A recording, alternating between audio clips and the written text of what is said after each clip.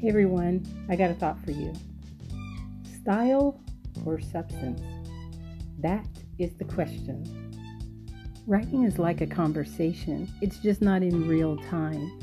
It can range from small talk to real talk. Substance is about knowing when chit-chat is appropriate or if we need to say something we consider important to somebody that we value. We write stuff all the time. So, should substance be the focus? What about those letters, those instructions and handbooks, your web pages, or songs, or plays, or books, or articles, or... You get the point. If your writing is chit-chat, then don't be mad when people treat your thoughts like they're disposable. And it's not volume. Volume is not substance.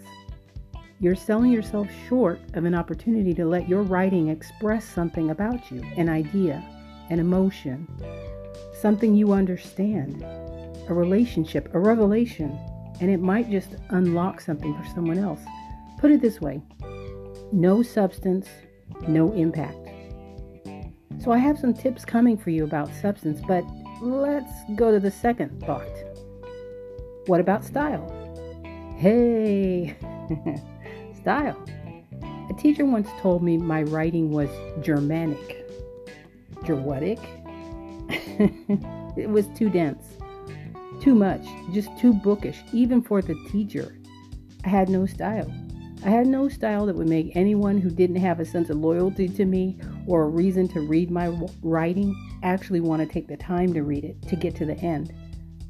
So what in your style makes you relatable? Are you folksy or country? Are you sort of hip, urban? Are you classical and scholarly? Are you playful? Maybe you're mysterious, or maybe you are like an information guru. See, finding your style is probably just as important as finding your voice. It has to be authentic, so people can recognize it as your work. They connect to it. Now, do I mean emoji, bold, underline, exclamation point, graphics? No. The point is not notice me, it's notice what I'm saying. That's formatting. Do I mean what's your genre? AKA fiction, history, memoirs? No. See, style works no matter what the type of writing is that you're doing. So worry less about fitting into one of those boxes. Most of my favorite writers I discovered dabbled in many different forms. So you guessed it, right? You need style and substance. You come shining through. Whether it's a newsletter at work or your own creative work, let your publications represent you. And you might just create a fusion. Lin-Manuel Miranda found that history and hip-hop just might go together if you blur the boxes.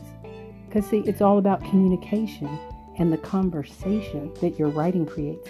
So let's get writing and add a little sass, style, and substance. Even if it just starts in your journal, let it flow. Somebody's going to like it.